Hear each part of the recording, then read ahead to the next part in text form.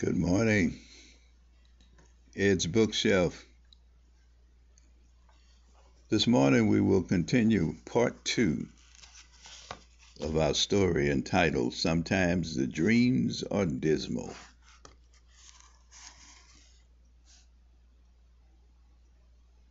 In our first episode, Miss Lodger had gotten married. We find her at her wedding. They're about to celebrate with the meal.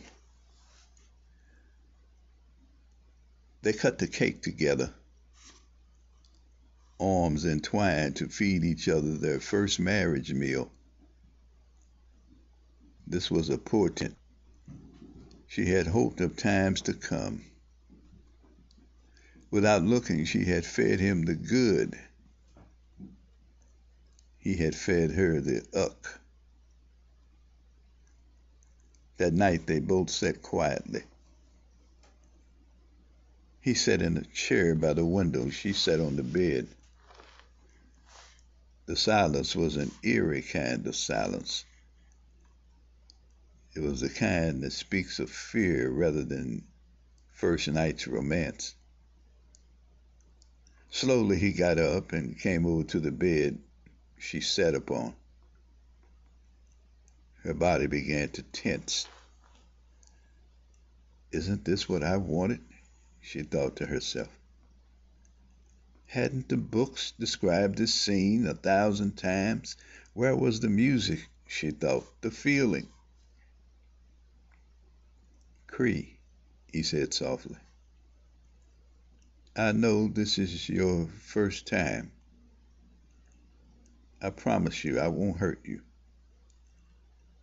I love you, Cree, he said quietly. She remained motionless on the bed. Sharp, it's just, it's the first time and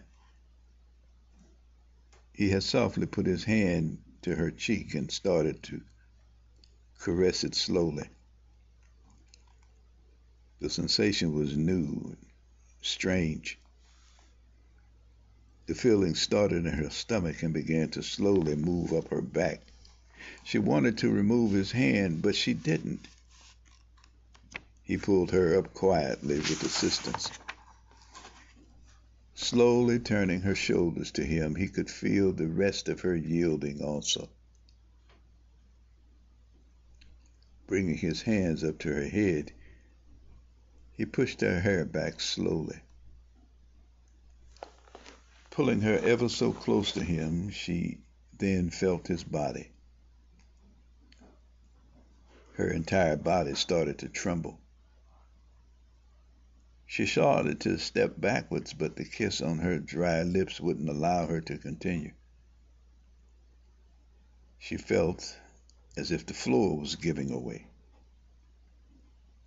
His lips on hers were sure, precise, and telling. The feeling of his kisses were strangely different than the buffs on her cheeks he had given her in the past. This kiss asked for more. She wanted more.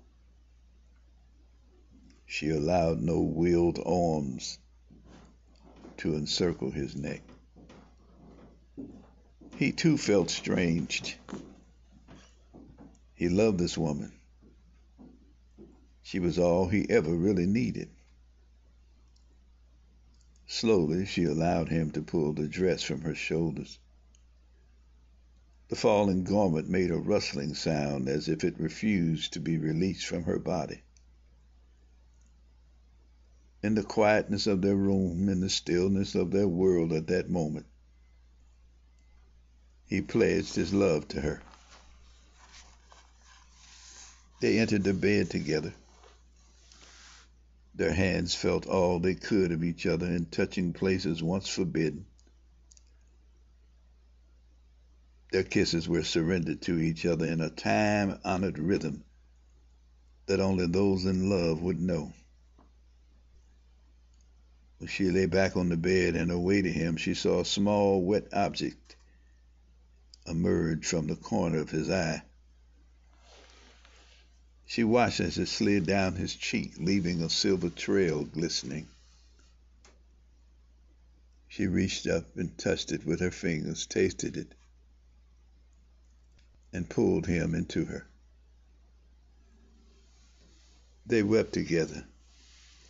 They shared together their joys, their bliss, and the unsurpassed bewilderment of the moment, when all else in life finds its fulfillment in a moment, wild and yet desirable. She cried aloud. He did too. And then it was over. As she lay there in her husband's arms while he slept, she felt a sensation of peace. She turned to look at him. Kissing his forehead, he groaned slightly. The books were finally right, she thought. She prayed and went to sleep. The years passed. She was what some call a breeder, a name consigned to a type of animal for the continual bearing of their young. To her, she was blessed. The first child was a girl. They called her Prissy. Prissy was his accomplishment. The child was pretty. A pearl white complexion, highly prized by them. Her eyes would twinkle when they tickled her small stomach. She would laugh and laugh. They loved her. She was Sharp's delight. All that made him feel worthy of being a man was wrapped up in Prissy. Sharp called her Precious, while others would simply call her Prissy. A small difference, yet some men need to feel that they are different than others. She was the start of their generation. They had lived at first in a small two-room house. The toilet was outside in the rear of it. On cold nights, a bucket in the corner of the house became the extension of the outside toilet. When it was needed, a sheet was placed up as a divider between the rooms. The sheet also was used to separate them from the kids when their physical needs arose and demanded attention. Then this was a day like other days, sunny, mild, and sticky. The summers in St. Louis were like ovens, and the humidity was always the winner in matters of weight reduction. Sharp watched Prissy play on the sidewalk near him. As he leaned back on his arms to look at heaven and curse the heat, he heard the sound. Prissy had scampered out into the street. Screams stopped the cursing. He was making, and he jerked his head forcefully forward. "Look out, girl," came the voice from behind Sharp's head. Little girl," repeated the voice louder and louder. Like a speeding train without control, the car was speeding at his child. Fear gripped his gut. Pain seized his head. Every emotion started to act independently. Nothing in his body worked in concert with each other. Prissy played as most children do, as if all their life awaited them. Her smile was radiant against the sun as she looked at her father, with a simple but innocent grin on her face. She held both hands toward him and played her favorite game of gimme. What is it that grips people in time of danger? Why do some shout and others react? He moved with the speed provided him by the sky he had just cursed. Without thought, with only Prissy in his view, he ran as he had never done before, because there was never such an occasion before. How he picked her up and threw her, He never knew what happened afterwards. She flew up in the air, landed on the grass-packed sidewalk, and rose slowly on the ground. She stood slowly on shaky legs, smiled at him as only she could, and stretched her fingers to him as if to say, "More, more." The car had made a sound like a hard object hitting pliable bones it hit. The car had thrown him several yards. He could only raise his head.